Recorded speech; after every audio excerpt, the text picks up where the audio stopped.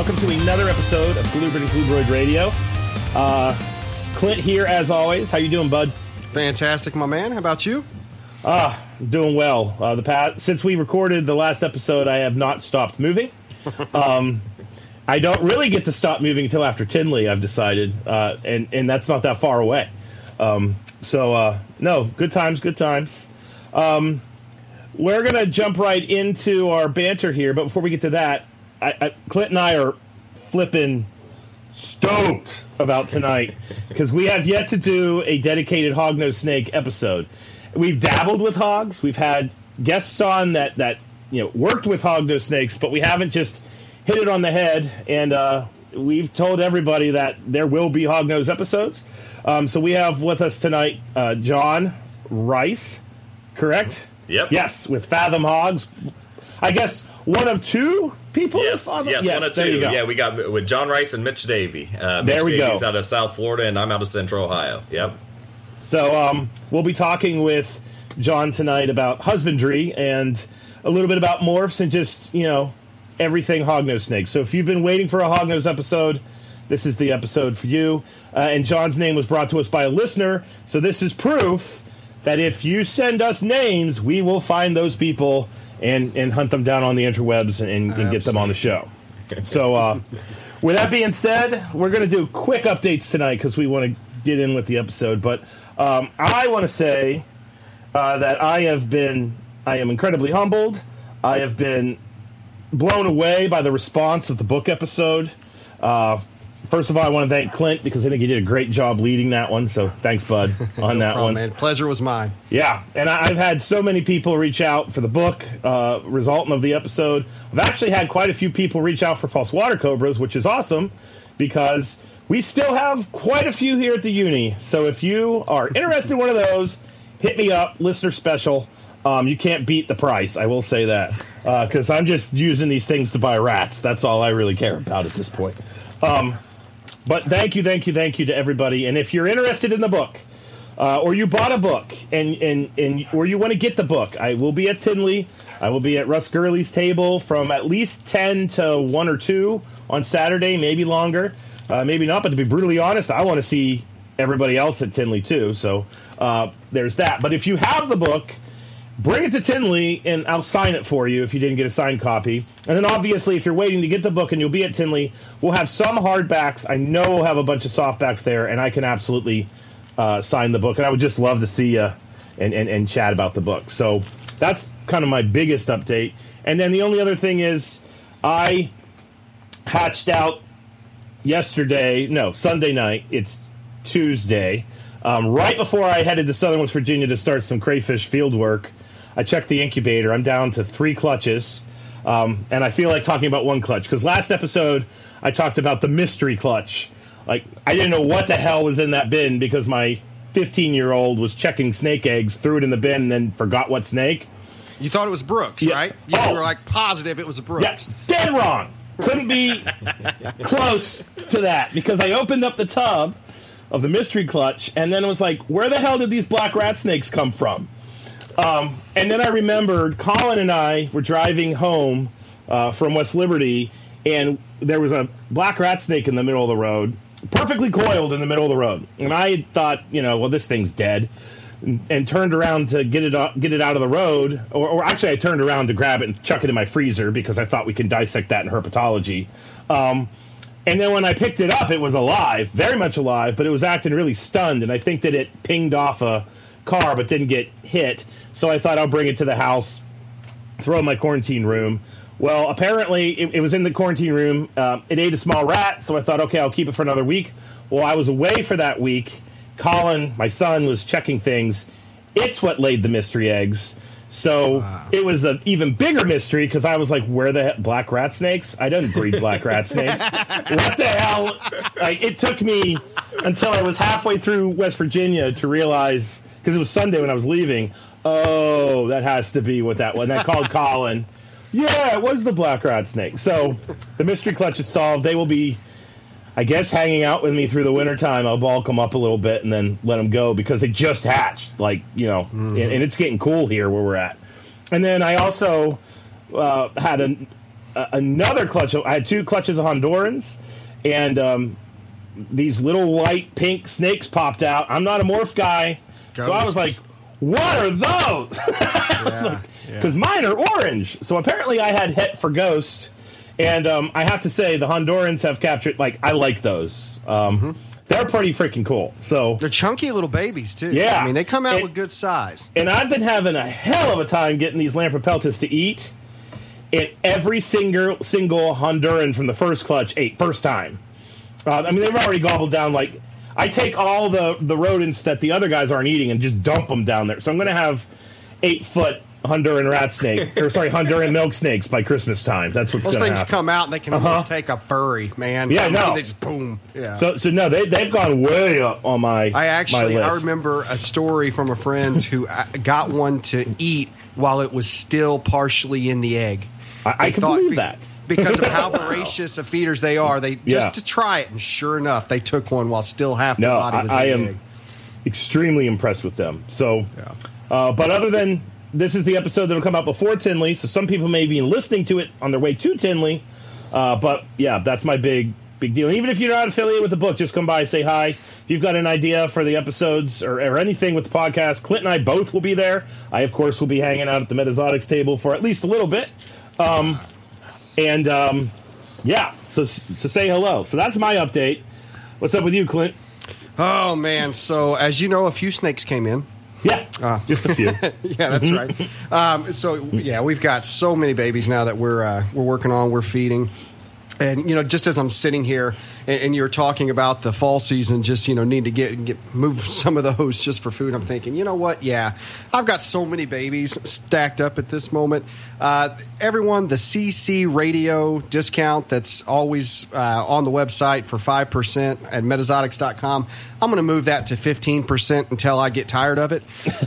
So hop on there, use that, get 15% off because, we've got so many babies. It's crazy right now. But talking about Lamprepeltis, so I just wanted to share this with you. I think we're sitting on somewhere around, 40 gray bands, maybe more. And so I'm like, okay, I know they aren't the easiest to get rolling. So got a bunch of tiny pinkies frozen. We boiled them. I scented with anoles. I scented, half of them with anoles, half of them with house geckos. Put them in, left it overnight in the dark, just give them plenty of time. And, man, would you believe every one of them told me to go F myself and didn't touch anything? And not a single one of them. So I'm like, this is going to be fun. I thought at least, 4. Give me 4 or 5. We'll take. Nope, none of them. So, this is going to be an adventure for me. We'll continue down that path, but... Other than that, all those Floridas are doing fantastic. The Easterns, everything like that you sent, those things are doing great. It's rolling. My poor nursery guy is, he's got his hands full back there. But things are going all right. We're seeing kind of that, what I would call that fall kind of tilt down, where, the animal sales tend to slow up a little bit across the country. But we're certainly, everything else is still cranking. You may not buy new animals, but you still need to feed the ones you got. Heck yeah. So still lots of movement there. And I think I've always noticed this, when you're about 2 weeks out from Tinley, things slow up too. People are waiting to see what they're going to get at Tinley. But I'm excited. I'm excited to get to hang out with you in a few weeks, my man. Yep. Tinley's always so much fun. So just like Zach said, if you guys are out there, please come by the table, say hi, let's snap some pictures. I always have a blast out at that show. So looking forward to it. Yep. Excellent. No. So I think that we just jump right in. How's that sound? Yeah. Cool? Let's do it. All right. Sounds good. So our episode tonight is with Mr. John Rice. How you doing, man? I'm doing wonderful. Just out here hanging in the snake building. Did some maintenance out here today. Fed some babies. Lots of always going on with these hognose snakes. That's for sure. Oh, I can believe it. So, we have them here at the school. I've done a lot of work with them, but we produce 40. Heck yeah. And my students act like 40 is 4,000. and I'm looking at you and I just see tubs. Yeah. So this is a big operation. This is not a small operation. Is that a fair statement?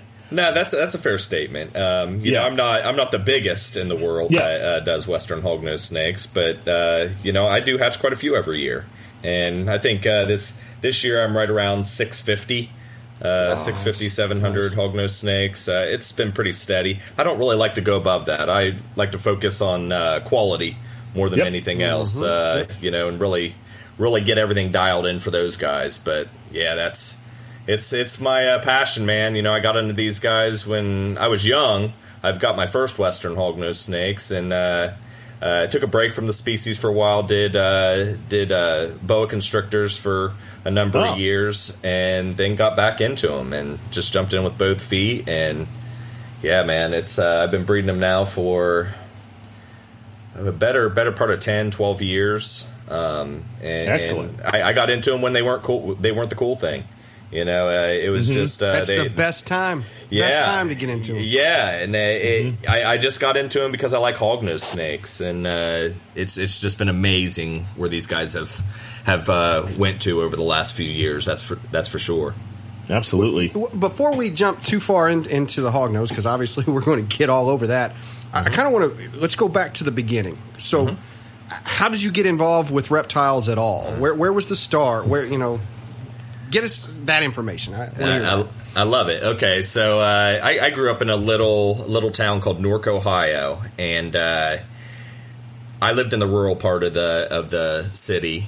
And my neighbor, being out in the country, you have like 2 kids to play with in the whole block. You know what I mean? It's so we spent our time going through fields, playing in the creek and stuff. Well, my neighbor's dad was really interested in reptiles. He kept a large collection of species when he was younger. Had gotten out of it, but he really saw that we were interested in them and threw gasoline on it. He had the books from Carl Caulfield, Ross Allen, Ditmars. He had all those, so I just had my face stuffed in those books, just reading and looking at pictures and all the different field guides from back then. And I got into them. It was probably, I was probably 10 or 11 years old, and I would, save up. I'd go cut lawns. My parents, they've supported me through this journey from the get-go, and I would go cut lawns, for $5 a piece, and save up all my money for the month, and then go to the Columbus Reptile Show. It's one of the oldest ones out there, and just go there and just buy whatever I saved up money for. I really had a fascination with rat snakes back then. I had a bout with eastern mud snakes when there was those that flooded the reptile industry that were just poor animals to do. Remember the ball pythons coming in for $4 each, from in the masses. But that's what got me into it, and it's just always been a passion since then. Crazy, very cool, awesome, very cool. I am 100% certain if you were at that show in the late '90s, early 2000s, we were probably bumping shoulders in the old armory when you couldn't get down. It's a very that was the golden age of that show, in my opinion. I mean, it's a very different show now than it used to be. I feel like I'm talking about back in my day, we walked uphill both ways, but it was a really different atmosphere. And it's crazy because there were people at that show then that are like big names now, like Brian Barczyk was there and Bob Ashley was there, and that's when they were just getting started out. So no, that's cool. That's real cool. So we'll just jump into the hognose piece. Why hognose snakes? You obviously have been in this for a while, and now it's if you're producing 650 of them a year, I'm going to make every student listen to this podcast so they can shut up, and then B, obviously you're dedicated to this species. So what about them? Does it for you? They're just so unique. I've dealt with many different species throughout my life, and hognose snakes are just unique. Whether it's the social aspect, they're very active. They're very active all the time, so I really enjoy watching them. The rostral scale, I mean, you know, it's kind of a unique thing. If Easterns were easier to keep, I would probably keep those over the Westerns, because I really feel like, you know, Westerns, they're hognose snakes, but the Easterns are true. Like, it's like the king of hognose. Yeah. Oh, yeah, you know, they're just amazing. So, Westerns were it. You know, that just... like I said before, I had gotten some wild-caught Westerns when I was 12 or 13 years old. I kept them for a few years. They did well, and then at that point in my life, I wanted to try something new after I was succeeded with a species. So I think I traded them for a green anaconda or something like that at that point in time. You know, Whatever really logical. Yeah, whatever little kid needs, for sure. But you know, like I said, I got out of them for a while, and then I jumped back into them, and a lot of it to do with that was there was a couple new color mutations that came out. There was hypo and albino at that point in time. I think there was some PPA floating around and xanthic as well, but they were still real rare. But the Evans hypo was out, and I had gotten into those. And shortly after that, Jeff Galewood from just up north from me, he came out with that Arctic gene. Back then, I think the proper term for it, and we should still call it that JMG xanthic. That's what he actually named that. But it was just phenomenal what that gene did. So that really sparked a fire for me to really jump in the different color mutations after that. And what year would you say that was when that was all starting to kind of matriculate? Maybe 2014. Okay. You know, probably right around there. That's when the Arctic gene had come out, and I'd had hognose snakes before that. The years leading up to, you know, jumping into the Arctic, but I mostly kept a collection of maybe 7 or 8 animals, and you know, it was nothing more beyond that. So, but now, like I said, I've really exploded my collection since that point in time, and I do this primarily by myself. I have one guy that comes out here and works with me, but we run this facility. Like it's not like I have a ton of people coming in and working for me or anything. Just me and him out here grinding, you know, day in, day out, just having fun. Like there's nothing I could picture myself doing other than this. So this is a full-time job for you. Yes. Is that it? Holy hell. Yep. Nice. Yep. Very nice. I took a break from the other world of working in February of this year and made this my full-time gig. So yeah, it's been an incredible journey. Incredible. A little exciting, a little scary, isn't it? Yeah, I mean, you know, I've never I've never not had a job. You know, it was kind of crazy. Exactly. You know, I had a very successful career. You know, I worked with Darden Restaurants, and I worked with an MSO for a couple years in another sector, and it was just kind of it was very rewarding, but also nerve-wracking at the same time. Like, all right, it's all me now. It's time to do this. So yeah, 100%. Well, hey, you know, we mentioned before we started recording that you kept a couple other species as well. So you know, when you're so heavy into one species, obviously it's going to make me curious. What are those others that, you know, were tantalizing enough to make the cut? So what else is that you keep?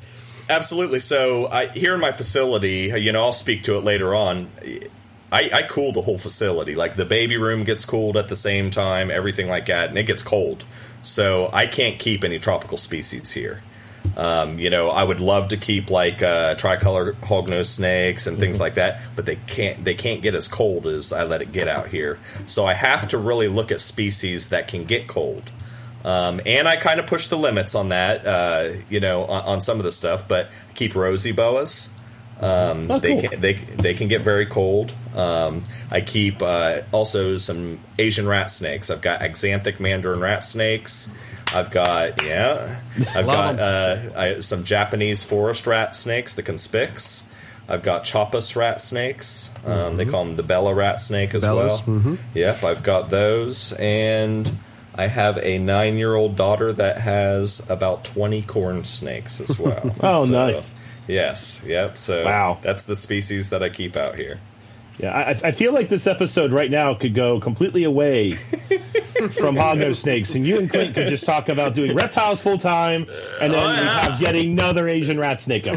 I do pale milk snakes as well. Pale milk snakes. I had those ones too. They're wonderful. I kept them as I still keep them as pets. I don't have any want to breed them or anything, but I didn't know. I was like, they're never going to get big enough to breed. And then I sent pictures to one of my friends that keeps pale milk snakes, and he said they were giants.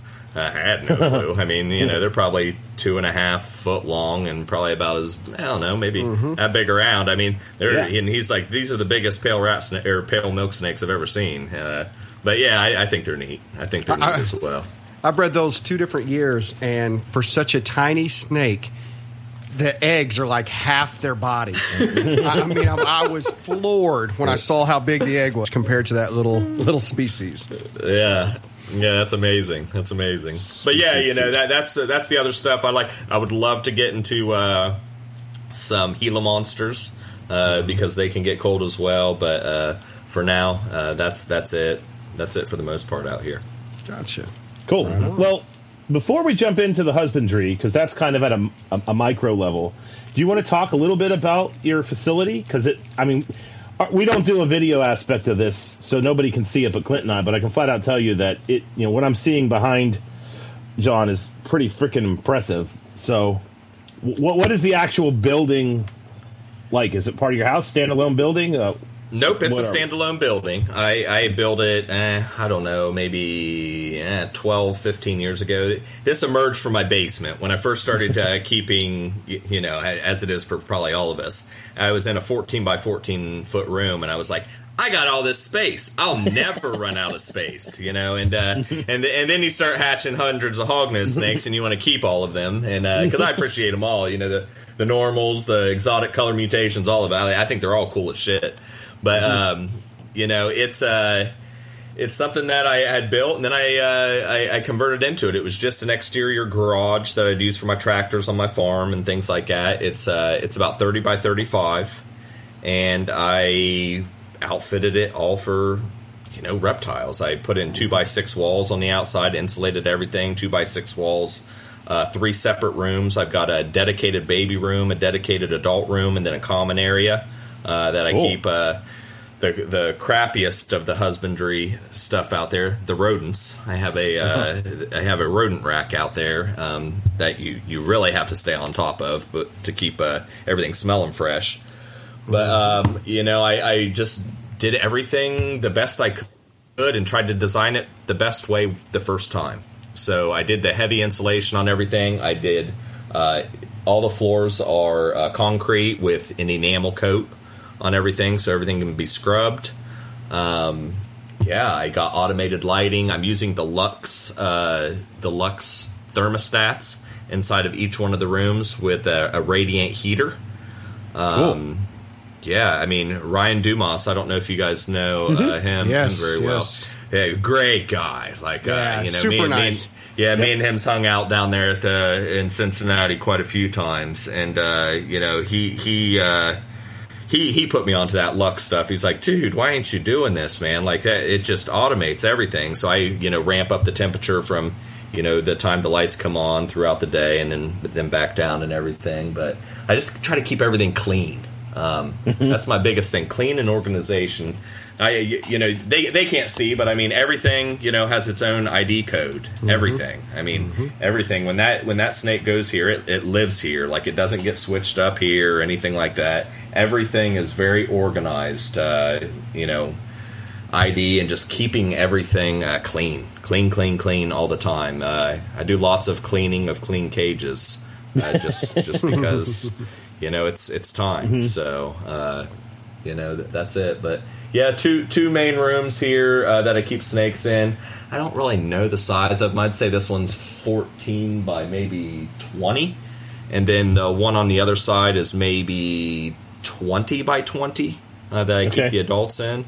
I use these alu racks. These are imported from Belgium. Oh, wow. They use an FB5 Freedom Breeder tub, but 90 per. they're a wonderful rack for hognose snakes. And then I use the alu racks with the FB20s in them for my adults, and then I use a 10 series for males and raise-ups from ARS. So I've got ARS and Freedom Breeder racks as well in the other rooms. So, how difficult was it to bring in racks from Belgium? It's easy. Very easy. Very simple process. I brought in. I wanted to see how I liked them. So I only brought in a couple at first, but I think I ended up buying about 20 of these things. I just love them. I mean, you had to pay an import fee and import tax and things like that, but it was easy. It was very easy. So yeah. Nice. Now, so I know obviously the room's heated and whatnot. Are you climate controlling your room completely, or do you have supplemental heat on these racks as well? I do use some supplemental heat on the babies. I mostly do ambient though. I use supplemental heat only a couple months out of the year. The rest of the time, I'm just all ambient. That's it. But I ramp it up, like I said, in the morning, when the lights kick on, and overnight, it's about 74, 76 degrees in here. And then I ramp it up to 80 until noon, and then it maxes out at 84, and then it goes back down the other way slowly throughout the day, and then starts over. It's same every day. And I have great results with that. I mean, no supplemental heat. I actually, a couple of my friends have said it's incredible what you do. Like I've had the room, I've been out here feeding before, and it's been 68 degrees, and I'm out here feeding hognose snakes, no regurgitation issues, no nothing. They just eat and they do great. So it's these guys are durable, man. They're definitely a unique species. Very, they dig in the ground a lot. So yes, they do. They are known for that, and they come from areas that are very warm, but they also live in the ground. So that temperature range that they are exposed to is probably more along the lines of the upper 60s to mid 70s. When they're 6 inches to 3 feet underground. It's just how it is. So cool. Yeah. So the Lux thermostat, is that what it was called? Yeah, Lux thermostat, man. They're awesome. Like I said, the rooms are so insulated in here, and I keep a fan to circulate air so there's no cold spots. Well, yeah, there might be. It'd be minimal in the corners, if anything, but it's just a plug into the wall thermostat, and I plug my radiant heater directly into that, and it controls everything from there. Holy crap!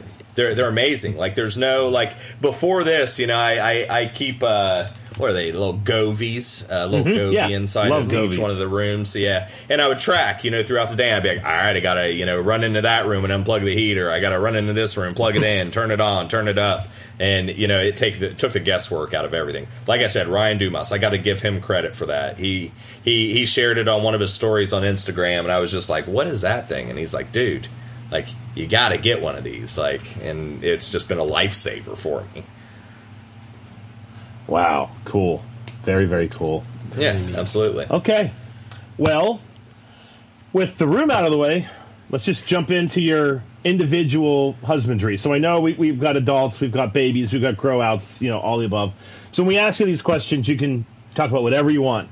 But as far as your general husbandry is concerned, these guys are they're all being maintained in racks, or anybody in a Rando XO or something like that, or no, all of them are maintained in racks. I have some of the other species that I keep in bigger, taller type racks, but that's it. Yeah, the mostly everything. Yeah, I can't think of a single one. My daughter's got a corn snake in her room, the one nuance there that that she keeps in there. But yeah, everything is maintained in racks. Very, very cool. So tell us what a rack tub looks like. The inside of the rack tub, right. What are we doing for the individual snakes? Okay. What type of bedding, water, all that stuff. Yep. So I use an FB5 tub. I want to say it's maybe 5 inches wide, 3.5, 4 inches tall, 18.5 inches deep. That's what I'm starting out all the babies in. So I'm using coarse Sandy chips inside of all of my tubs. It's something very sanitary. It comes irradiated. It's very clean. I keep a piece of 1/2-inch PVC tubing inside of there with a water bowl, and that's about it. I try to keep it as basic as possible. That way I can get them started and thriving from an early age. Now, some of the older ones, like the males, I will keep everything the same. Everything's on coarse Sandy chips, but they have hide boxes, and I use pieces of PVC with either a plastic or a styrofoam water bowl, depending on which side. If it's a plastic water bowl, it's for a 3-ounce. If it's for a styrofoam water bowl, that's an 8-ounce water bowl that I use, and I use that to keep things clean. There's no washing of water bowls and transferring any type of pathogen into another snake's environment. So I keep that pretty basic there. The adult females, they're in the FB20 tub. They have an appropriate size hide for inside of there. And I also love putting moist hides inside of these cages as well. These guys love those things. Yes, they do. A majority of the year I keep a nest box, a hide box, a water bowl, and then on Sandy chips for all my adult females. And I would say 70-80% of the time they're in their nest box, and I just have it in there for way longer than they actually are using it for nesting, just because they love it. And what I use inside of that nest box is I just have a 55-gallon trash can that I do expanded cocoa core. Yep. Inside, I just throw a couple bricks in there, expand it to where you can't squeeze water out, but you can feel the water in your hand when you squeeze it with a real strong fist. And I put that in there, and those things love that. I mean, it helps with shedding, helps with everything. And a lot of people are like respiratory infections. You're keeping something too humid. Never. I've never had a hognose snake get a respiratory infection from a nest box or something like that. So I could say, I've studied them out in the wild, and when they're down in the burrows, I was dropping humidity probes down in there to kind of get what the ambient humidity was and understanding how burrows work, because my crayfish also live in burrows. And, some of those burrows were holding at 88, 94% humidity. Mm-hmm. So, the habitats that they're seeking out, they might be living in the high prairie of Colorado, which is another place I've seen them, which is dry as hell. But you get 3-4 inches underground where they're hanging out, and the sand's moist. So I totally can see where that's something that would benefit them. I do the same thing here at the university, too. They have that.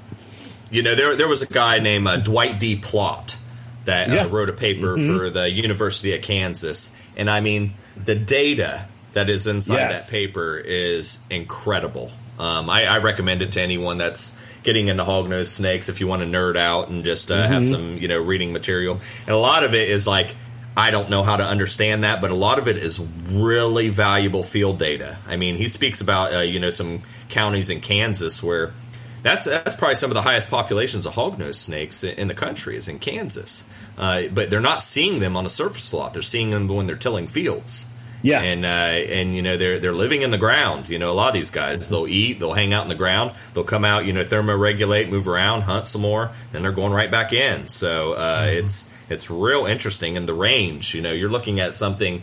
There's probably some intergrades going down into southern Texas. Maybe the Mexican hognose snake is integrating with some plains, western dusky, whatever you want to call. What they've grouped western hognose snakes into now. But I mean, they're going from there all the way up to southern Canada. It's just incredible. Wow. the range. Massive range. Yeah, I mean, it's really incredible, and the environments that they're just gonna love that humid area across all that range. So this is going to be a little out of order, but before I forget this question, because we're talking about their range. Mm-hmm. And we don't have to go into all of them yet, as far as morphs and whatnot. But Is there a certain area that seems to be a little more of a hot area where morphs come from?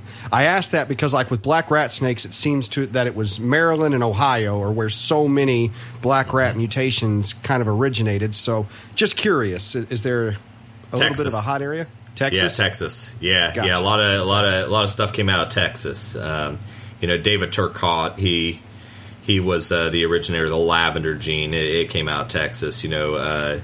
Kevin Rhodes finds a lot of stuff out there that, there's some interesting color mutations that he's working with. Another incredible guy in the hobby. He's done a lot for the hobby as well.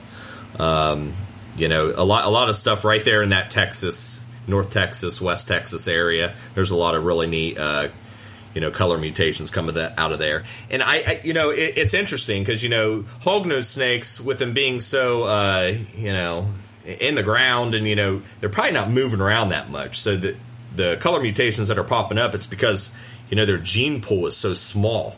These guys, from the time they hatch to the time they die, they're probably moving in an area about the size of a football field, maybe two.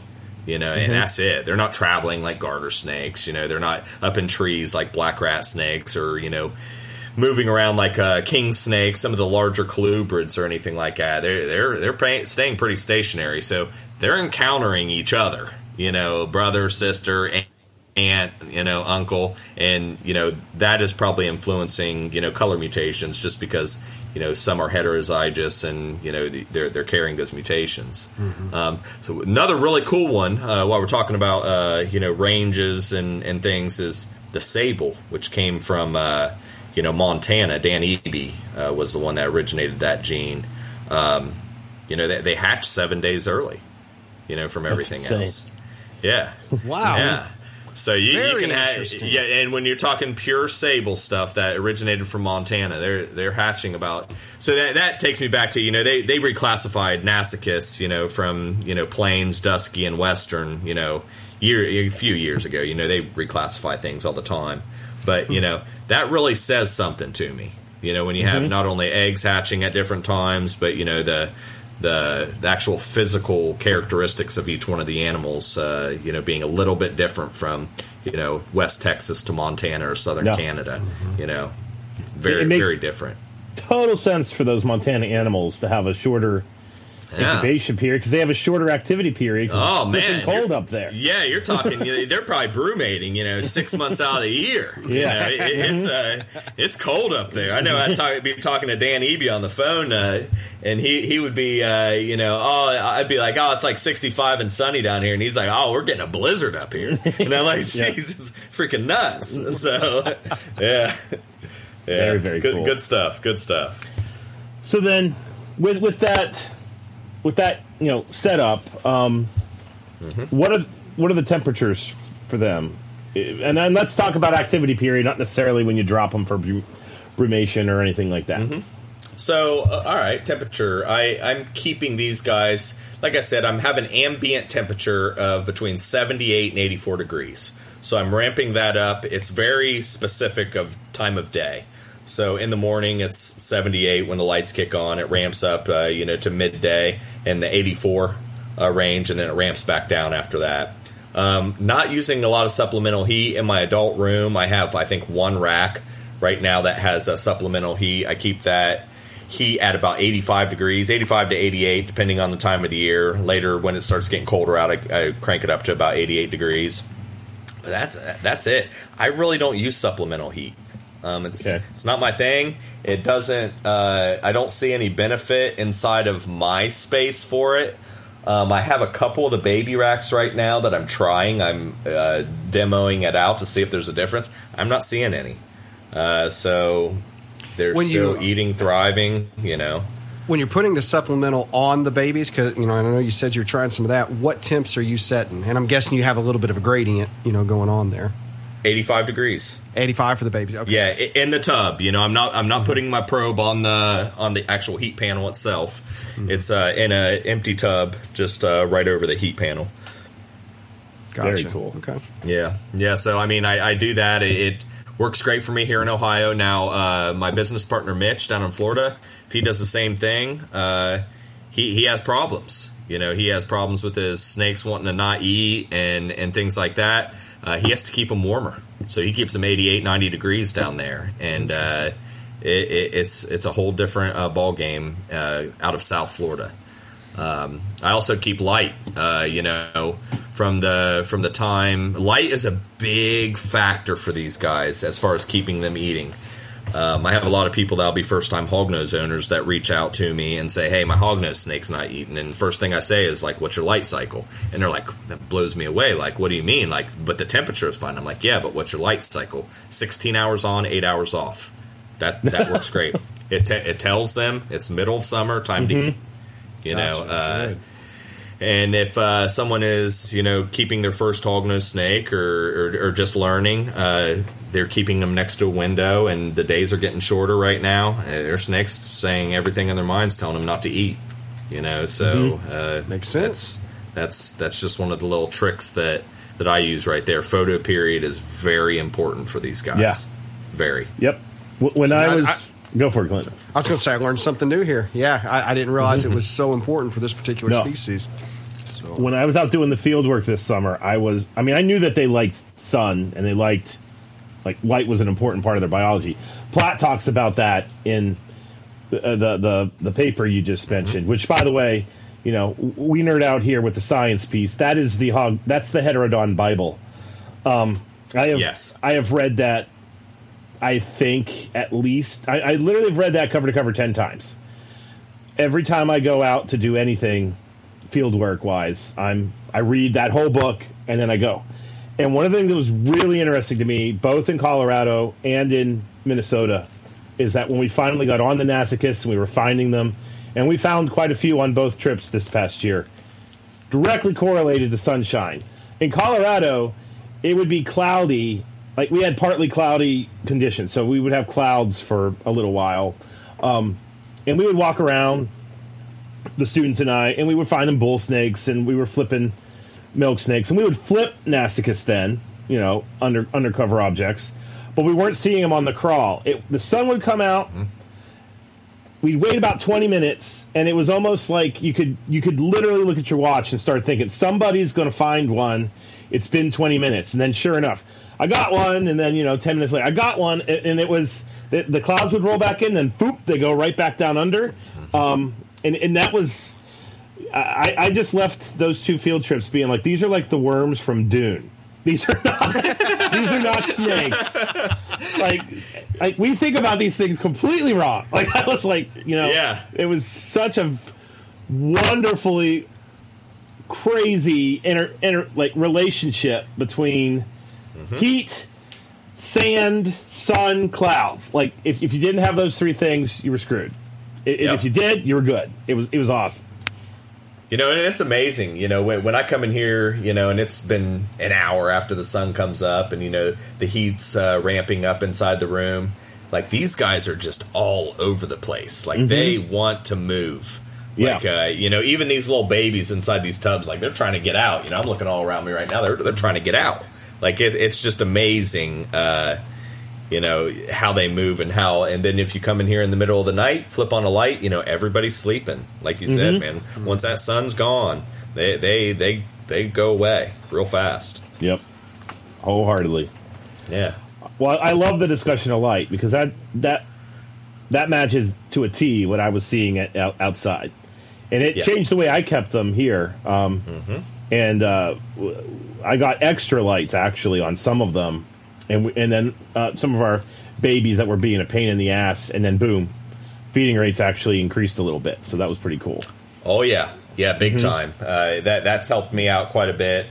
There is some people actually doing some trials right now with UVB and hognose snakes as well, and just seeing how in a captive environment and just seeing the benefits there. And I mean, it's a no-brainer to me. Like, if I could do it, if I had if I had the ability to do it with this volume of snakes, I would have everything like that. Everything with UVB, everything running like that, because it's just such an important part of reptiles in particular. Yep. So same thing. I was out there with my solarimeter, and when we would find the snakes, I would sprint my 44-year-old middle-aged ass would be running across the prairie because I had to get there within a minute of them because I didn't want anything to shift.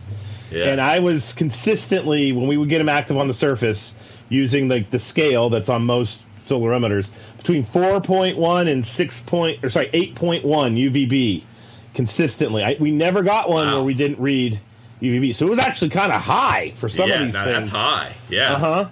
But no, it was fantastic. All right. Well, cool. I like that you jumped to UVB without us having to prompt it. Absolutely. It's actually going to be my very next question because it just, I agree with you. It seems like a no-brainer. If a species is, this into heat as well as this active during the day, it almost has to benefit from UVB. Yeah, so and I'm going to be real interested to. Yeah, I think a lot of reptile keepers take that for granted. We've gotten this. I learn something every year, man. Every year I learn something about these guys. It may be something small some years, it may be something big other years. And I think that's something that we could improve on as a community. Is just things like that. Just little tips and tricks. These are reptiles. They revolve around the sun. In a wild environment. So just little things like that, I think is could be amazing for the hobby for sure. Very cool. I agree. Mm-hmm. Well, do we want to move to breeding? We think we're there. I want to talk about feeding first, if that's okay. Yes. Is that all right? Yeah. Oh yeah. Yeah. So the infamous feeding the toad-eating snakes rodents. Now, one thing that's cool is if you actually, do the deep dive on Nasicus, there are absolutely populations of the snake. Like Nebraska is one where a much larger percentage of their diet are voles, and they'll get in on a prairie vole nest and eat all the babies, and then some scientist will cut open a pickled hognose snake in a museum and see baby after baby after baby. So they do eat rodents, but other populations are almost entirely feeding off of spadefoot toads, Anaxarus toads, all those guys. So, and that's led to some controversy with the diet and human care. That's one of the things that I'm going to be diving deep on with the book. In your opinion, though, you're making a lot of them. You've had them for a while. Is it just straightforward rodents? Do you ever have to rely on other things? Do you have the cups of random dead things in the freezer for scenting? Oh, wow, yeah. He was talking about king snakes earlier, and I was like, yeah, I know that struggle. I would say, I just pick up things. Like, me and my daughters, we go road cruising, late February here in Central Ohio, and it's like amphibian migration up here around us. So I hate killing anything. So I'll find road hit American toads and things like that. Grab one and throw it in the freezer. Salamanders. I get commercially produced frog legs, fish of all types. These guys love fish. Yes, they do. It's just incredible. But primarily I feed these guys mice. I do and did play around with the Reptilinks that are being commercially produced. I think it's a wonderful product. Some of my Hognose snakes like them, some of them don't. I would piggyback some of those Reptilinks, especially with the females that just got done laying eggs, just as a nutrient boost there at the end. But primarily rodents from the get-go. The babies I feed to get them going. I'll offer about every third day. Until they're consistently eating, and then it's 3 to 4 days after that. We continue the feeding schedule until they probably hit maybe 40 grams, and then we start backing that off a little bit. A lot of these guys when they hatch, they're anywhere between 3 and 6 grams. Majority of the animals. So day old pinkies from there work really well. Some scenting techniques with some of the things that I described. Salmon, tuna, sardines are also wonderful, the frog and toads. If you're getting anything from the wild, though, I'd be very weird about how you handle that stuff. Pathogens inside of amphibians are very high, especially in toads. Just from what... So when I do get those, I freeze them for a minimum of a year before I even use them. So I'm using the toads that I got last year. If I'm using toad, I use it as almost a last resort. I use commercially produced things like the sardines and salmon and tuna that's just in a can. We know it's already been pasteurized, cooked. There's no problems with any pathogens inside of that stuff.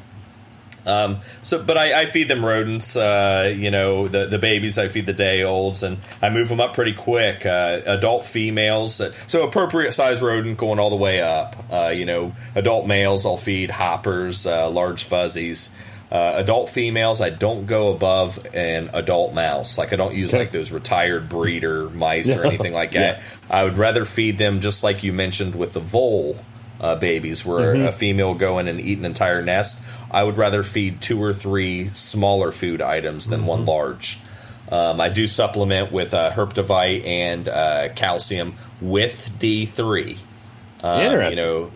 So a lot of people say D3 can be toxic, whatever. These guys love it. Don't really have a problem with it at all.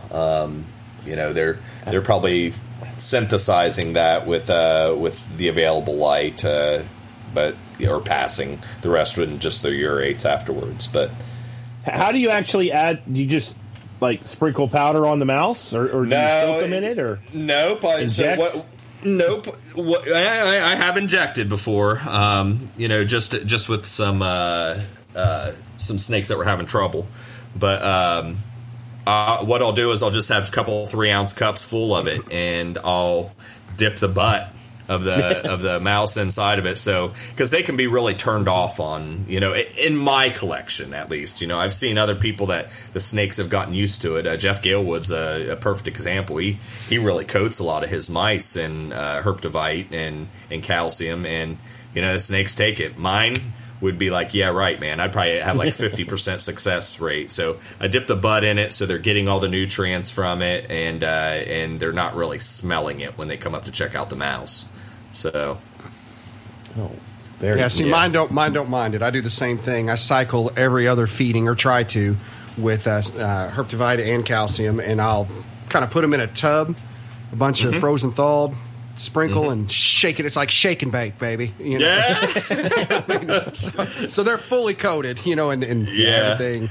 But most of the time, that's going to a lot of like adult colubrids. So as long as if you wiggle in front of them, they're fine. Right. So.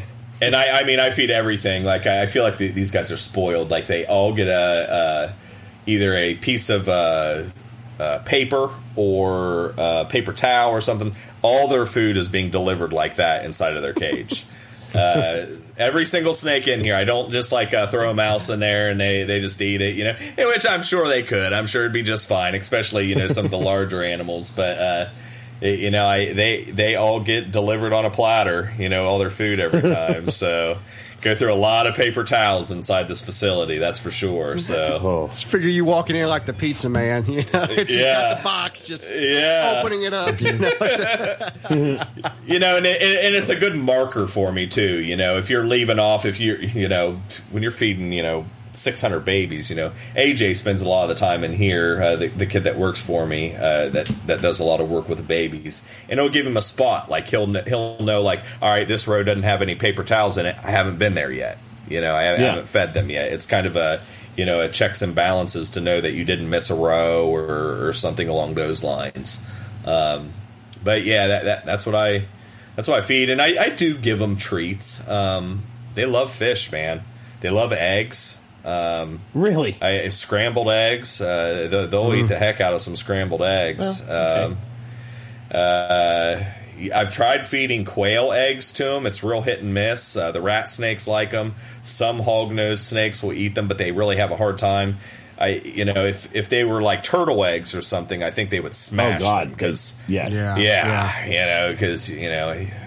talk about it later, but these guys will turn right around and eat their own eggs if yes, they will. You don't catch them, but frog legs. I'll feed them some cooked frog legs here and there just as a treat. I don't like feeding stuff that sort of thing unless they're like the garbage disposal status, which usually after about 1.5 years they do, because I would really hate to have a snake that will only eat frog legs. You know, it wouldn't really be a big deal, but if I had like 2 racks of them, that's all they would eat. You know, it would be a problem. So, very, very cool. So with the babies, is there a standard protocol? Like, all right, they have hatched. They usually just shed right away. So, you know, like how many days post hatch are you offering your first food, and then what do you do to get them eating, or do you normally they just eat and we move on? I would say 60%, 70%. Okay. It's every year it's a little different. We keep wonderful Excel documents that tracks everything. You know, everything's ID tagged, and you know we track exactly when each one eats, the date that the first offering, and it's very clutch specific. Like, I have some clutches where everything will eat unscented frozen thawed right off the get go, and then the clutch that hatched right next to it, or the couple days later, nothing will eat. Maybe like 1 out of 20 will eat, unscented frozen thawed from the get go, and then the rest of them will only eat sardine or something along those lines. So I usually wait about 3 to 7 days after they come out of the egg to offer their first feedings. I keep them in very small, like half-quart containers, just to get them started. These guys can't see it, but let me grab one real quick, just so you can kind of see it.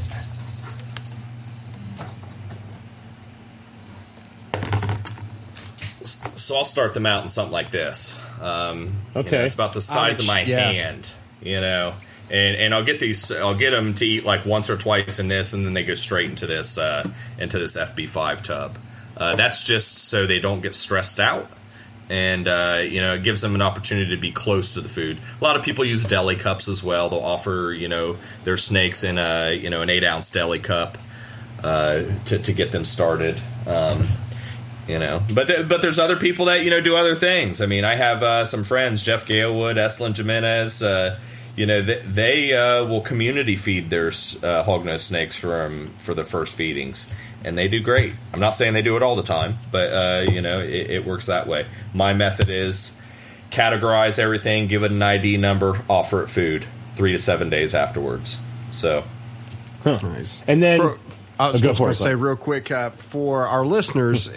To describe the tub that he just showed us, if you are familiar at all with PM Herps, they make racks. And is that where you got that tub? That's exactly where they're from. I knew that's what it was. Yep. Yeah, I have, I think, 6, 10, I don't know. I've got a bunch of those racks, and I love that size. For baby colubrids, especially, hatching, it's not too small, not too big. That's about just perfect.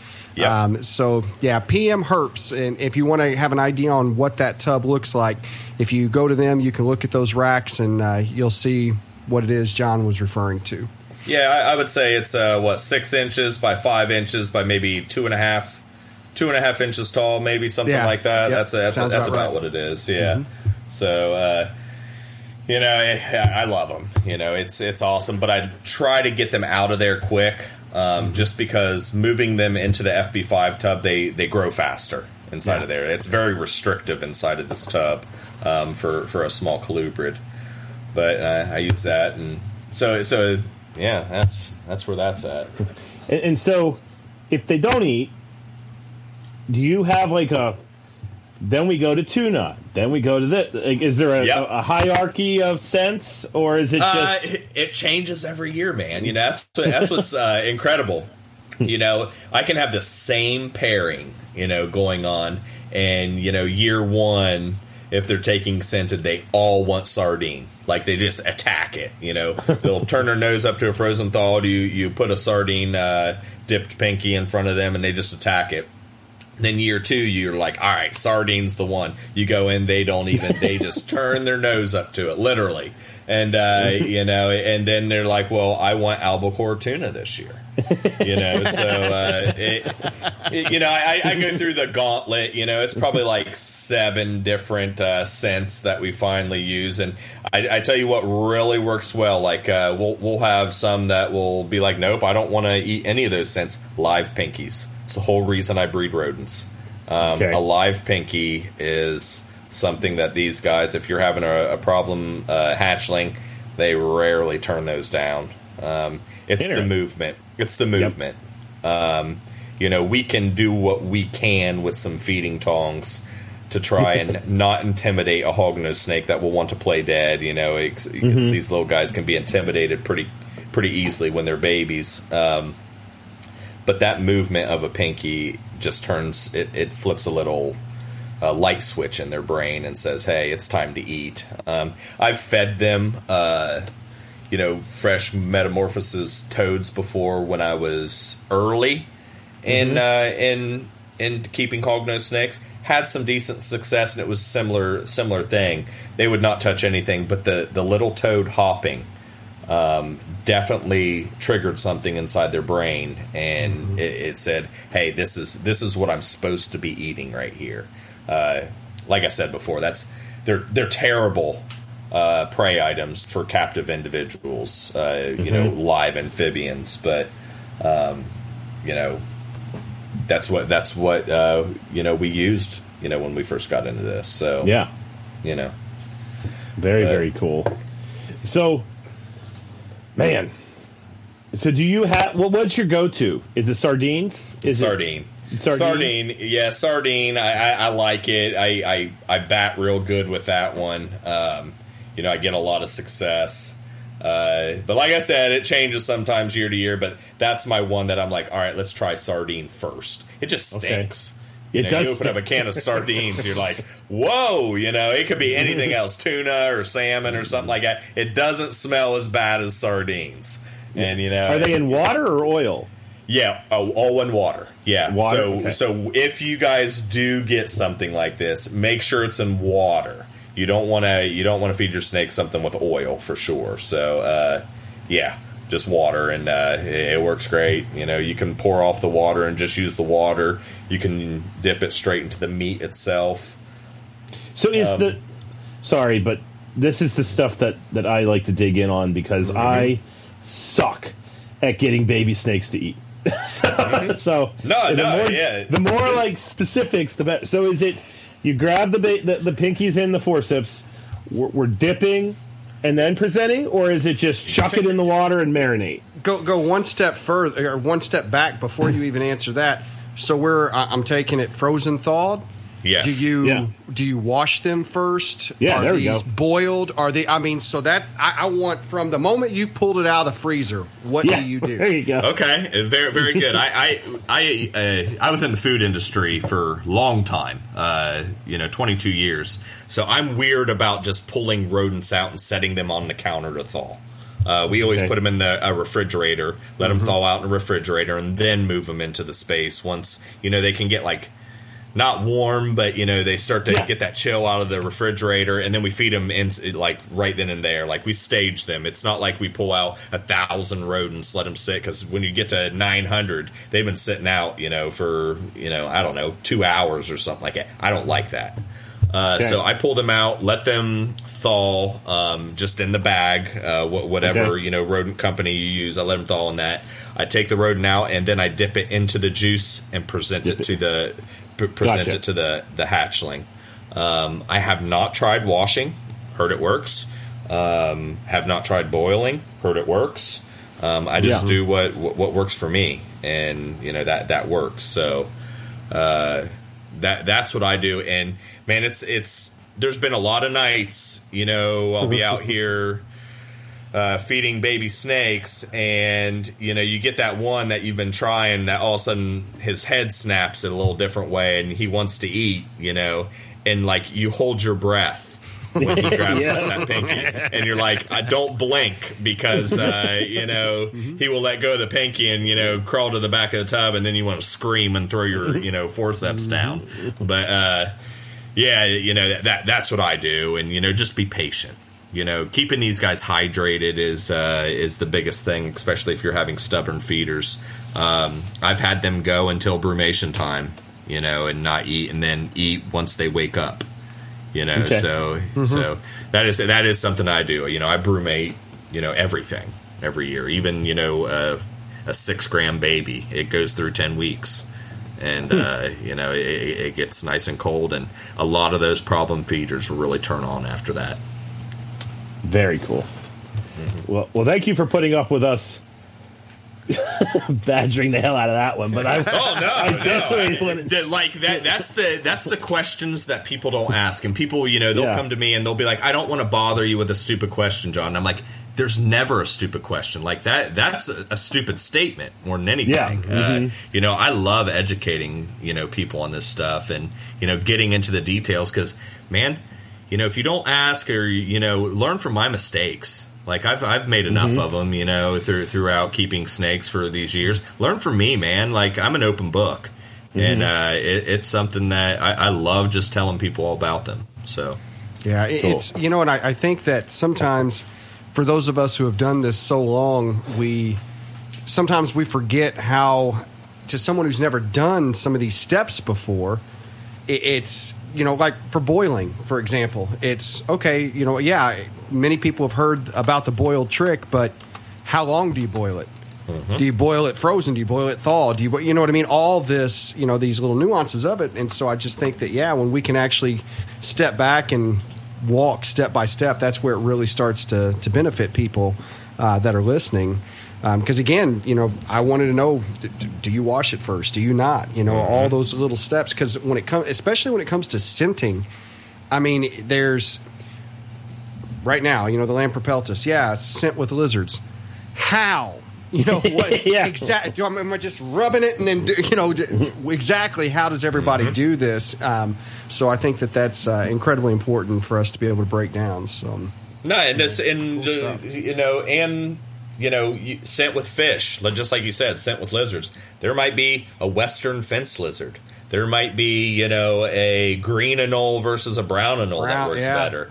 You know what I mean? It's very good to really dissect that and be like, these are the things that have worked for me, and then that way that person that's just getting into the hobby and wants to breed hognose snakes or wants to breed gray-banded king snakes, man, learn from our mistakes. Yeah. We had to figure it out, and shoot, let's fast forward this so you can be successful and not be discouraged. I think a lot of people get discouraged, especially with the western hognose snakes, maybe even the gray bands.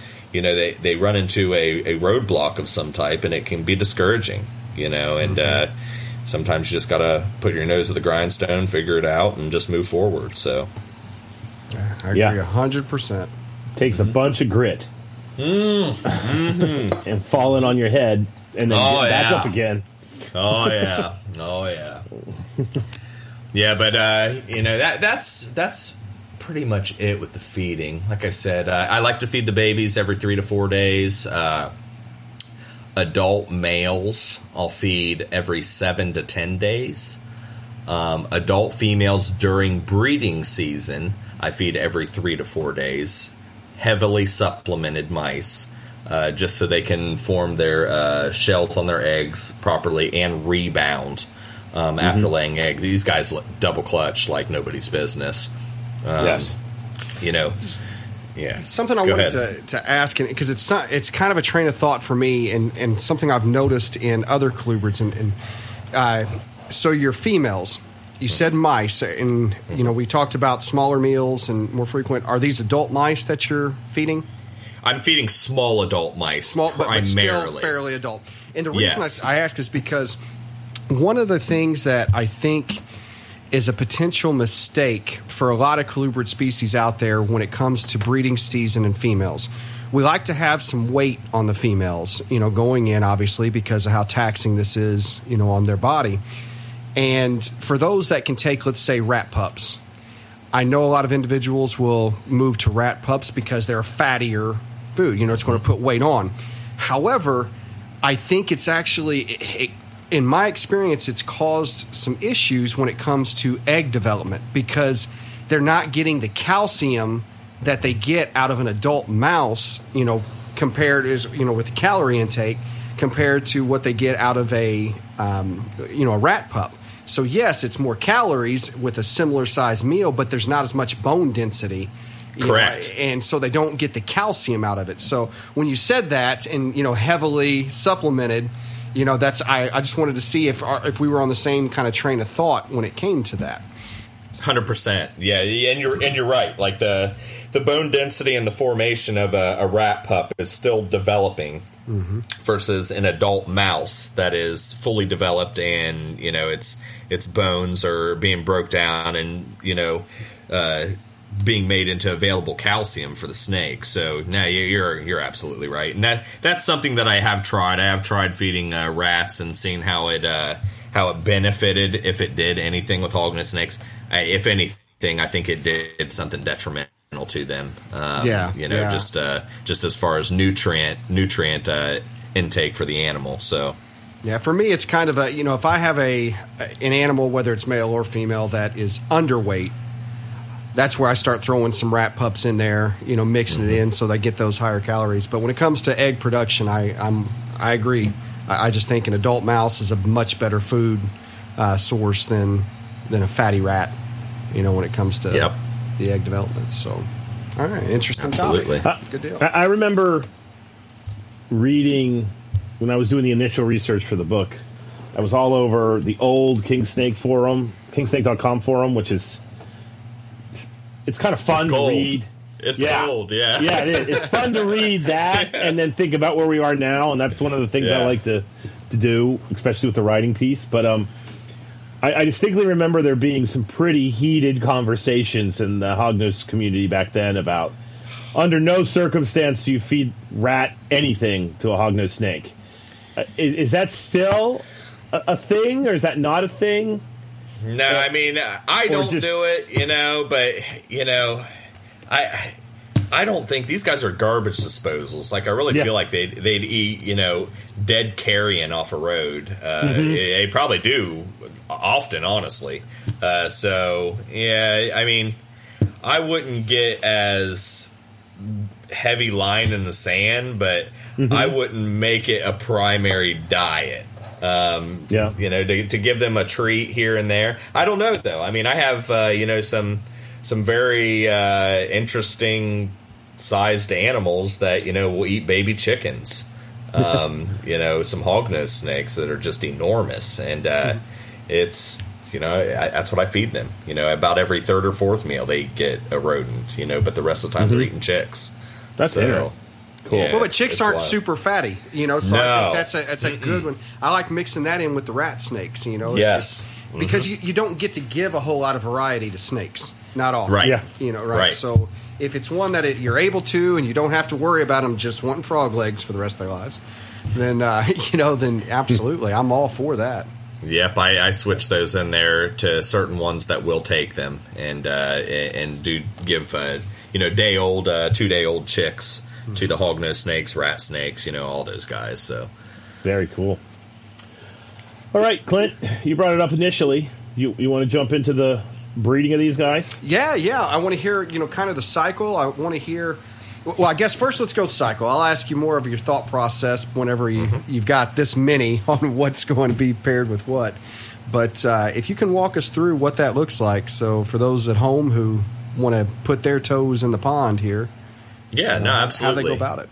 I love brumating everything. Yeah. So I'm going to start from, we're really going to dissect this one. So it starts for me with the babies I just hatched.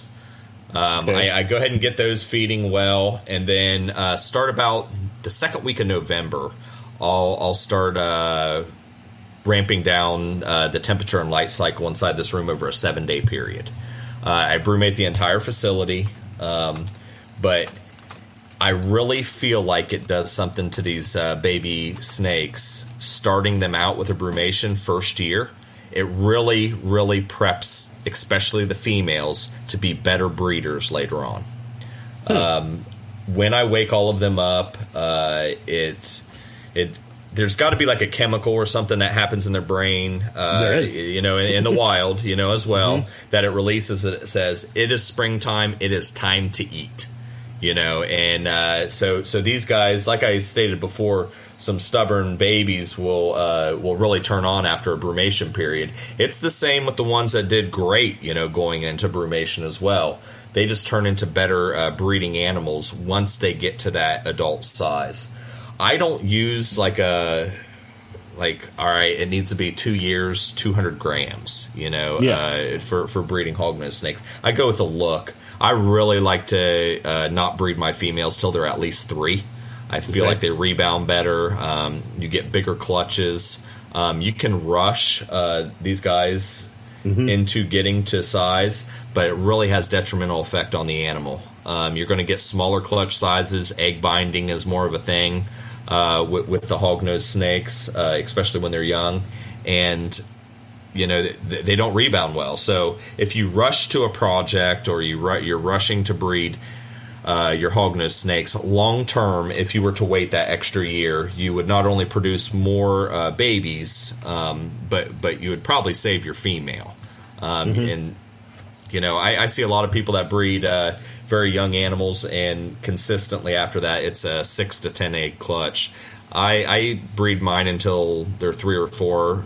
I have first year females laying 20, 25 eggs first clutch, similar second clutch. So, I'm getting 50 eggs from, first year females sometimes during breeding season.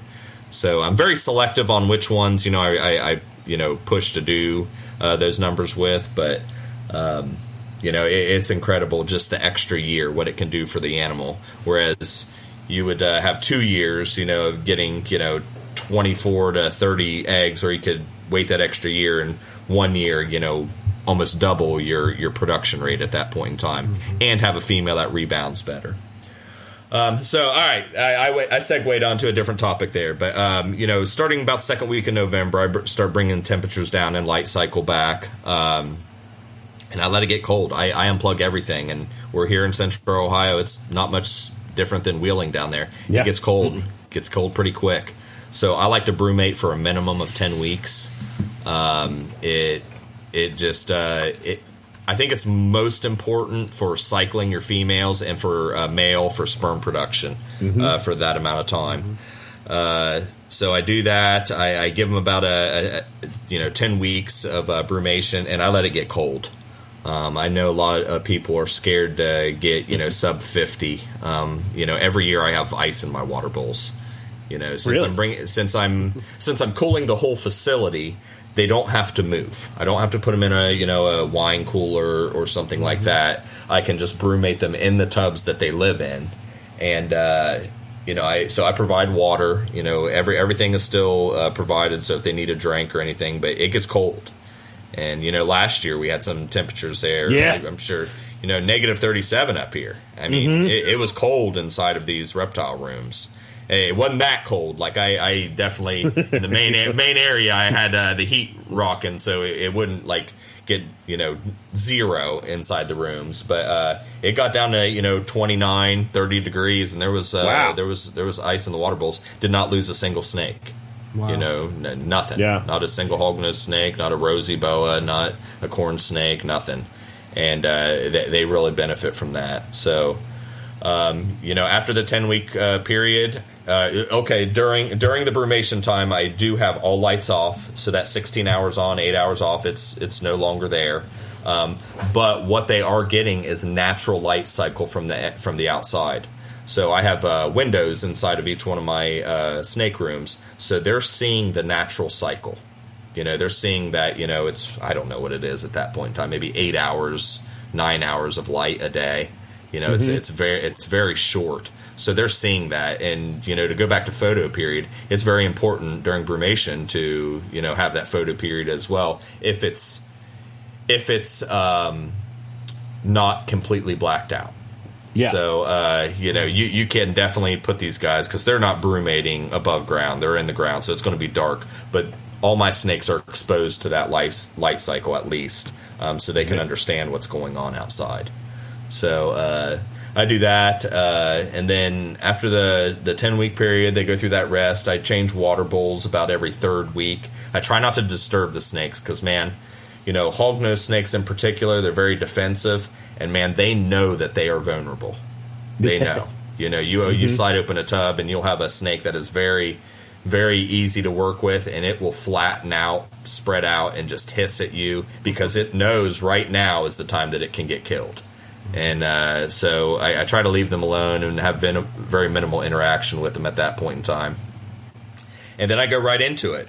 Since the facility, concrete floors, insulated walls, it takes a while for it to cool down. So it'll take 7 to 10 days for it to get, to that low temperature. And then it has the natural fluctuations with whatever's going on outside. But it stays relatively cold, even if you have a day that's 60 degrees in January, it's still going to probably be like 45 inside the room. But, it has that natural wave, that comes with the season. And on the other side, when I go to warm them up after brumation, it's not like I flip on the heat and it's warm inside the room. It takes like 7-10 days for the concrete floor to heat up, everything like that. So they're getting that nice slow ramp up and ramp down during the brumation time. Usually takes, 2 to 3 weeks to get everybody eaten. When they first wake up, you probably have maybe a 20% success rate on feeding your adult animals. They're a little groggy still, but it drastically goes up over the next couple weeks, and I begin pairing immediately. All right, cool. So as you soon don't as wait for sheds, anything. You just go. No, yeah. I mean, honestly, in the wild, I feel like they're coming out of their dens. They're not waiting to shed. They're not waiting to eat to start breeding. It's definitely, procreate. That's it. Yep.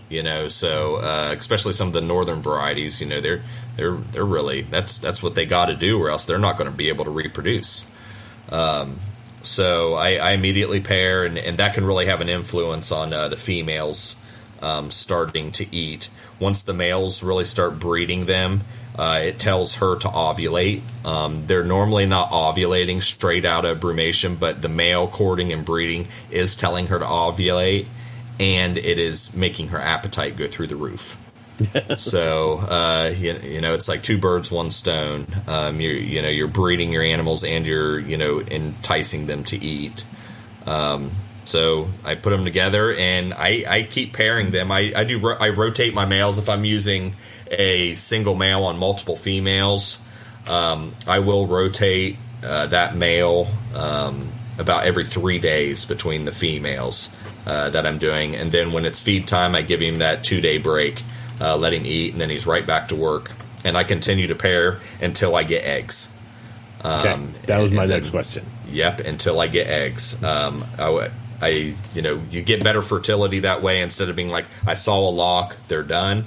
That doesn't always mean they got the job done. I let them keep breeding, and I do not repair for second clutches. And I get damn near 100% fertility still on second clutches. I have a quick question about locks. So I've had 3 or 4 breeding seasons, and I don't, I'm breeding to get animals here at the school, and I'm trying to get about 50 to 80, so we have enough to do some experiments and have lots of replication. And hognose snakes, they did it to me this year. They drive me crazy because I look in the tub, male is doing everything, herky-jerky dance, trying to lock. I think I saw maybe 2 locks. I saw tremendous amounts of breeding behavior. I just didn't see locks. Do you see locks? I see like 10% of my locks. All right, that's what I was going to say. Yeah. They're sneaky. Some guys will get drug. Some guys will get drug around the cage by the female, and some guy you're like never even shown any activity or anything like that. But and then I'm very specific. Like I won't repair a female with another male. Like I'm very calculated on what males are going with what females and things. And there is not another male that goes in there, and those females lay perfect clutches. And it's everything. The results are what they are supposed to be. And, so that's that's something I want somebody that's listening to this, and it's the first time they're trying to breed. I want you to understand that if the male is showing breeding activity, it's great to see the lock. But just because you see the lock doesn't mean that that's the lock. But if you're seeing activity, that's a really good indication that you will probably, I like the word probably, get a clutch if everything works out. Because I had to just keep telling myself, because a kid's master's degree is dependent on these things reproducing, no pressure, and I brought him to my house. There's too much going on here with the school.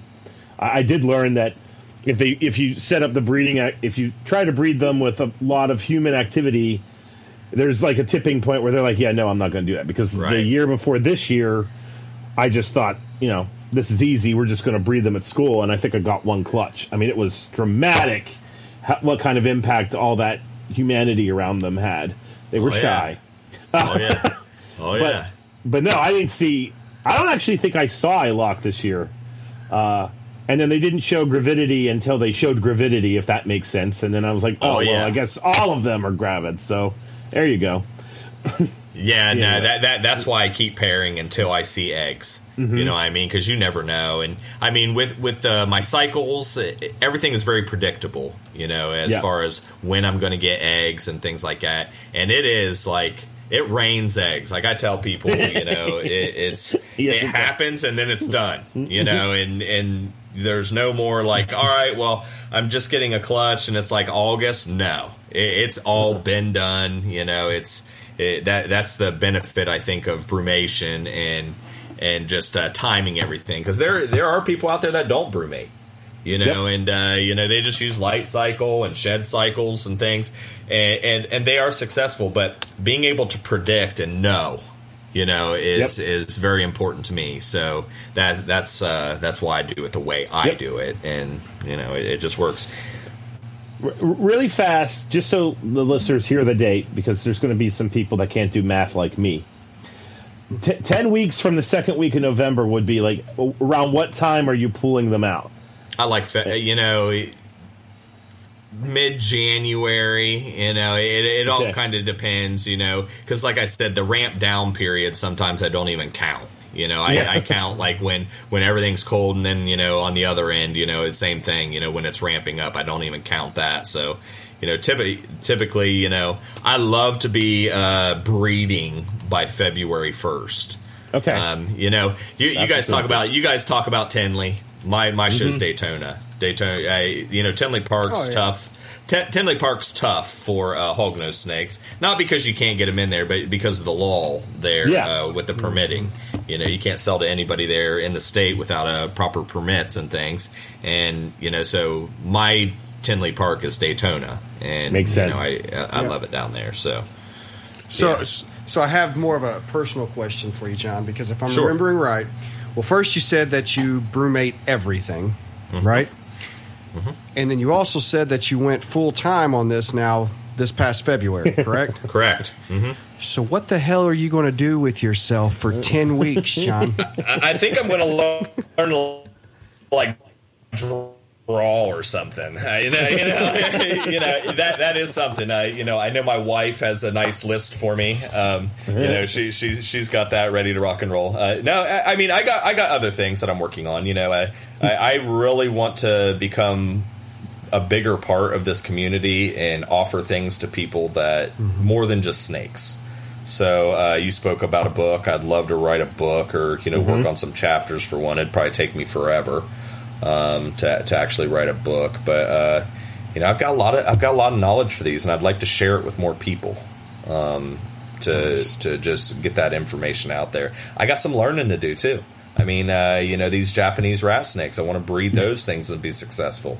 I got some learning to do. I've never done it, so I want to check that box. So I've got some wonderful books that I can read. I now that I've got more free time, I definitely been reading more books. It's I don't know, 10 weeks. Like you said, man, I don't know. This is going to be my first one. This last time, I was leaving my job like right in the middle of breeding, and it was like pure chaos. I was like trying to wrap everything up with my career and breed snakes and take lots of notes and data, and it was just it was a whirlwind. So yeah, it'll be interesting. I may do some herping during those 10 weeks. I'd like to possibly go to southern Florida and find a Burmese python.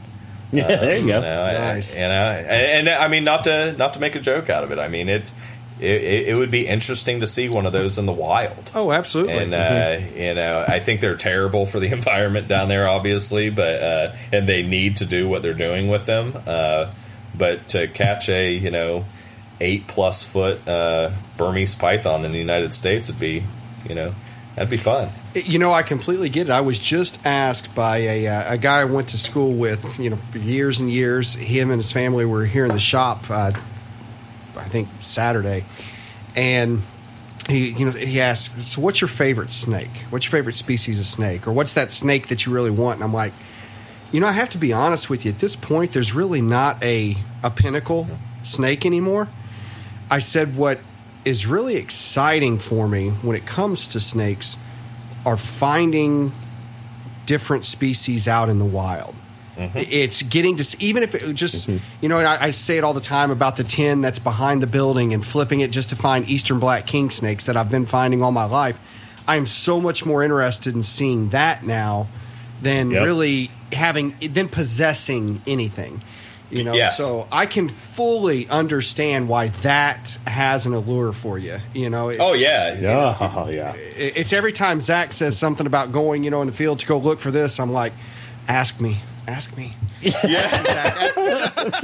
Well, now I know. So I'm good friends with John Kitzmaner. He's a book guy. He did a lot of stuff with rattlesnakes. And he vends down next to me in Daytona. We've been doing it now for, 6 or 7 years next to each other. But my thing that I want to find is I want to find Crotalus horridus here in Ohio.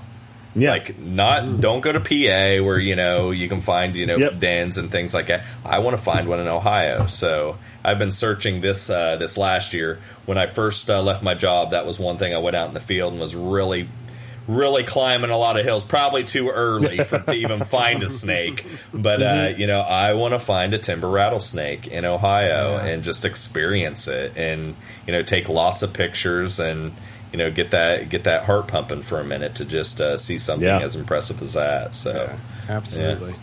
Yeah. Very cool. Yeah, absolutely. Damn. So to touch on some other. So I spoke on cleaning. With having this many snakes, scrubbing tubs is a thing of the past. I was in operations for a while, and I have dishwashers that do everything for me. Not like physical people, but I have inline dishwashers that clean all my tubs. They sanitize everything. It gets to 180 degrees.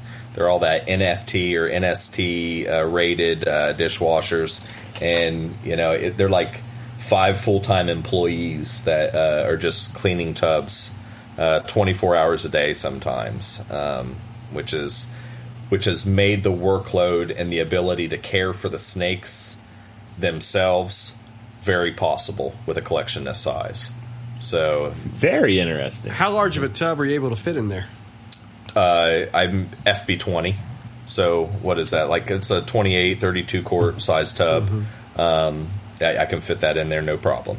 So that's something that I do. And with these FB5s, like I can per cycle I can run 90 at a time. So it makes it to where you can complete other tasks like feeding or data logging or anything like that, or touching base with customers. That's something that it frees up a lot of time instead of breaking back, scrubbing tubs and wondering if you hit that inside lip good enough to clean it right or anything like that. Like these things are coming out and they're hitting 180 degrees for an amount of time that just, if there was any pathogen inside of these things, it wipes it clean.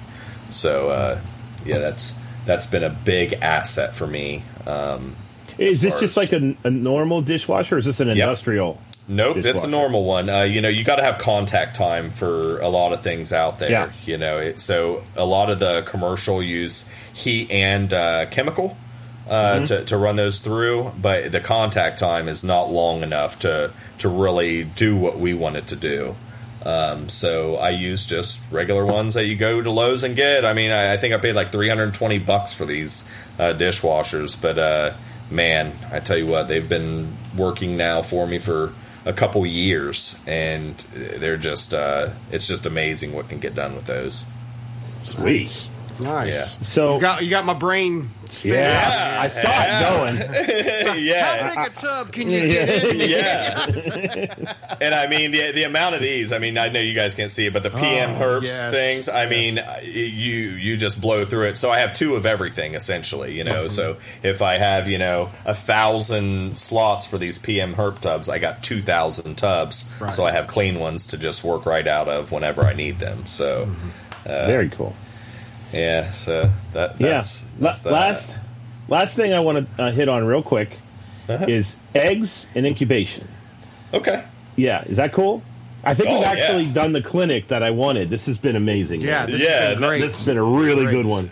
No, eggs and incubation. So, like I said earlier, hognose snakes love eating reptile eggs. Yeah. So just making sure you're on top of that. Watch your sheds on your females. They're going to shed, 1 to 10 days before they lay their eggs, and just be aware of that. I like I said, I keep that moist cocoa core inside of a tub, inside of their tub, and they crawl in there and they deposit their eggs. Sometimes they'll lay eggs as slow as 1 to every hour or 2.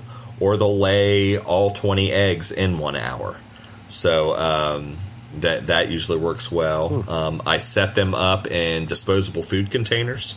I just put moist cocoa core in there. I candle the eggs, put the embryo at the top. So I use the back of my phone, turn it on, put a glove over the top over my phone, put the egg, put the embryo at the top, set it embryo side up. And then I go back after I've put all the eggs separate from each other inside of there, and I put moist cocoa core on top. I actually bury the eggs. Oh, and, okay. Yep. So that's my method that I use. It actually, if there's any sweating inside of that container, and the water droplets drop onto the eggs, that can have detrimental effect to reptile eggs. So it actually is like a sponge on top of all those eggs, and it kind of insulates and protects them from getting hit by water. So I incubate them anywhere between 78 and 82 degrees. This year I did a little bit colder to see if I could get some sex determination out of there. It didn't work. So it was still pretty average. At first I was like, I finally got more females on these first 2 clutches, and then everything balanced out pretty quickly afterwards. But I incubate them for about 63 days. Like I said, the northern varieties of pure Montana stuff, the sables, will hatch 7 days earlier than something from Texas, which is very interesting to me. And I still have sable stuff. I've been working with the sable gene since its infancy, and it's still. I still have some that hatch quite a bit earlier, even though I've mixed them in with all the new color mutations and things like that. But let it do that, let it ride, and those guys pip, and usually it may take anywhere between 1 and 6 days for everything to come out of the eggs. It's not like they just explode out of the egg and everybody's out. Hognose snakes like to take their time, and sometimes they just like to sit in their egg with just their head out, and they're fully content right there like that. So very, very cool. Yeah, absolutely. I love the burying. So, is there a medium that they're going on? Like, are you using perlite, vermiculite, then burying it, or is it just whole thing's cocoa core? Cocoa core in the nest box, cocoa core in the egg box, in the egg containers. Damp consistency. Yep. So we share a brain, my friend, because this summer I did hand-to-hand combat with perlite in my garage. I kept, and it was. This has nothing to do with science. It was me being a klutz, and I kept spilling the perlite. I bought like a huge bin of it, and that crap goes everywhere when it. Oh yeah. And I was standing there, and I was like, okay, this is ridiculous. What can I use that won't happen with? And I had I think it was Repti Chip, the chunk coconut substrate. And I was thinking about it. I was like, well, this is antimicrobial naturally, and it's going to definitely hold moisture, and it's a hell of a lot cheaper, and I don't hate it because I hated the perlite. Yes. So about halfway through my season, I just started quite literally taking the snake substrate, chucking it in my bins, and I had 100% patch rate. It works great. Yeah. And very little biofouling. That was the thing that I thought was really cool. Is like the mold. I didn't get like lots of mold. I don't want people to think that, but I didn't have any moldy eggs in those bins compared to the 1 or 2 moldy eggs maybe every third clutch in the perlite bins. So there was something. But next season, the perlite's gone, the vermiculite's gone. Everything's just going on the Repti Chip.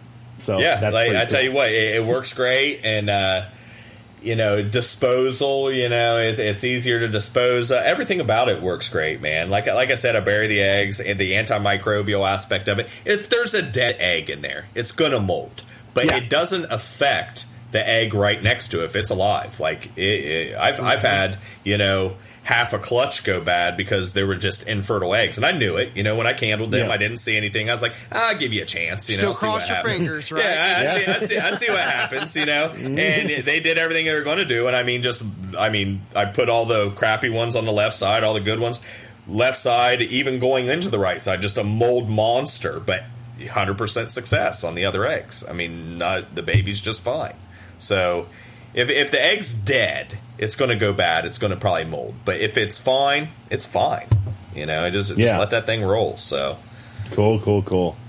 Yeah.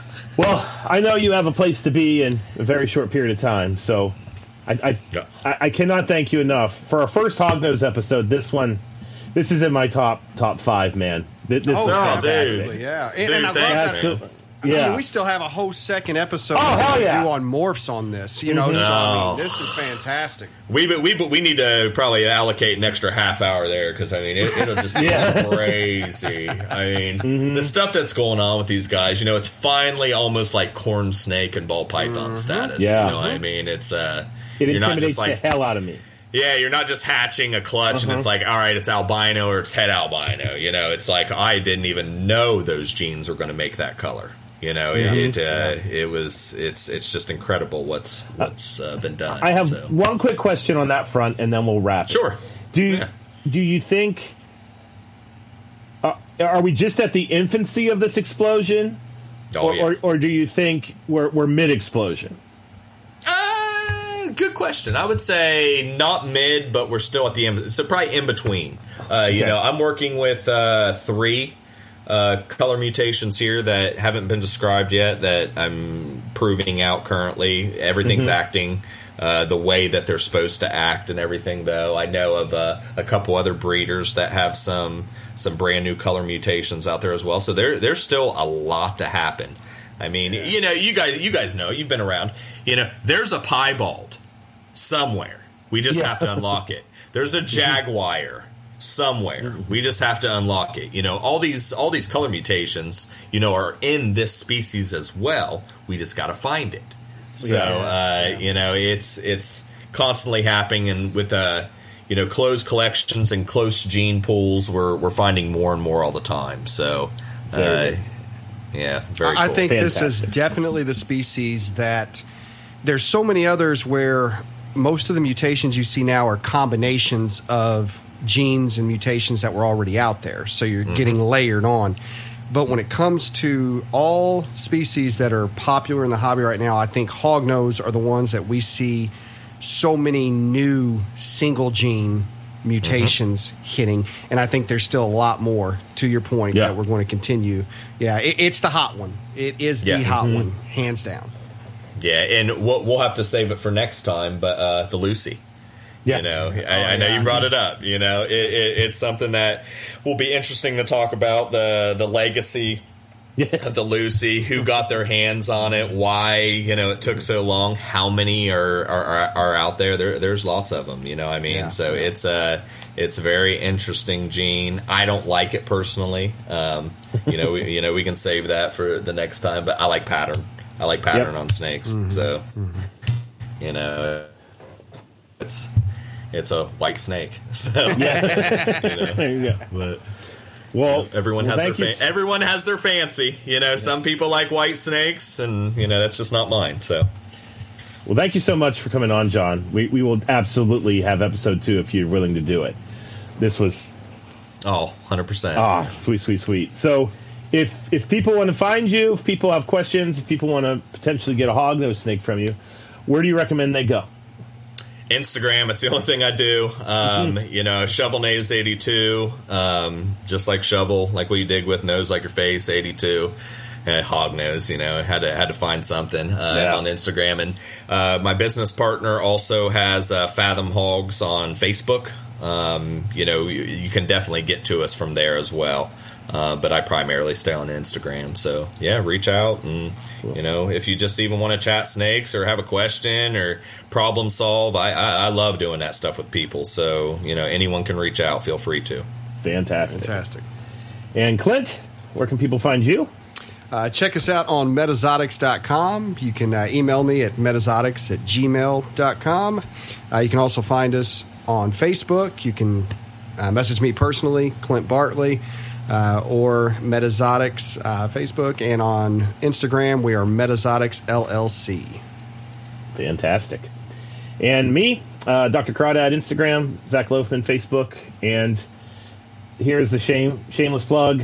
I think it's been consistent this is our 40th episode, so all 40 episodes have had me asking, if you want to do a master's degree and you want to play with snakes in an academic setting, I might bring the pain when you write your thesis, but other than that, it'll be a joyful time.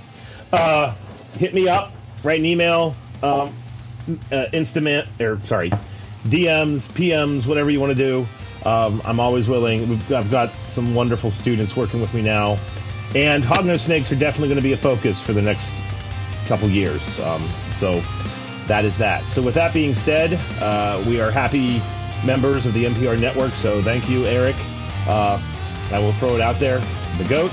And with that being said, if it's morning, afternoon, evening, or night, whatever time it is, I hope you're having a good one. Later.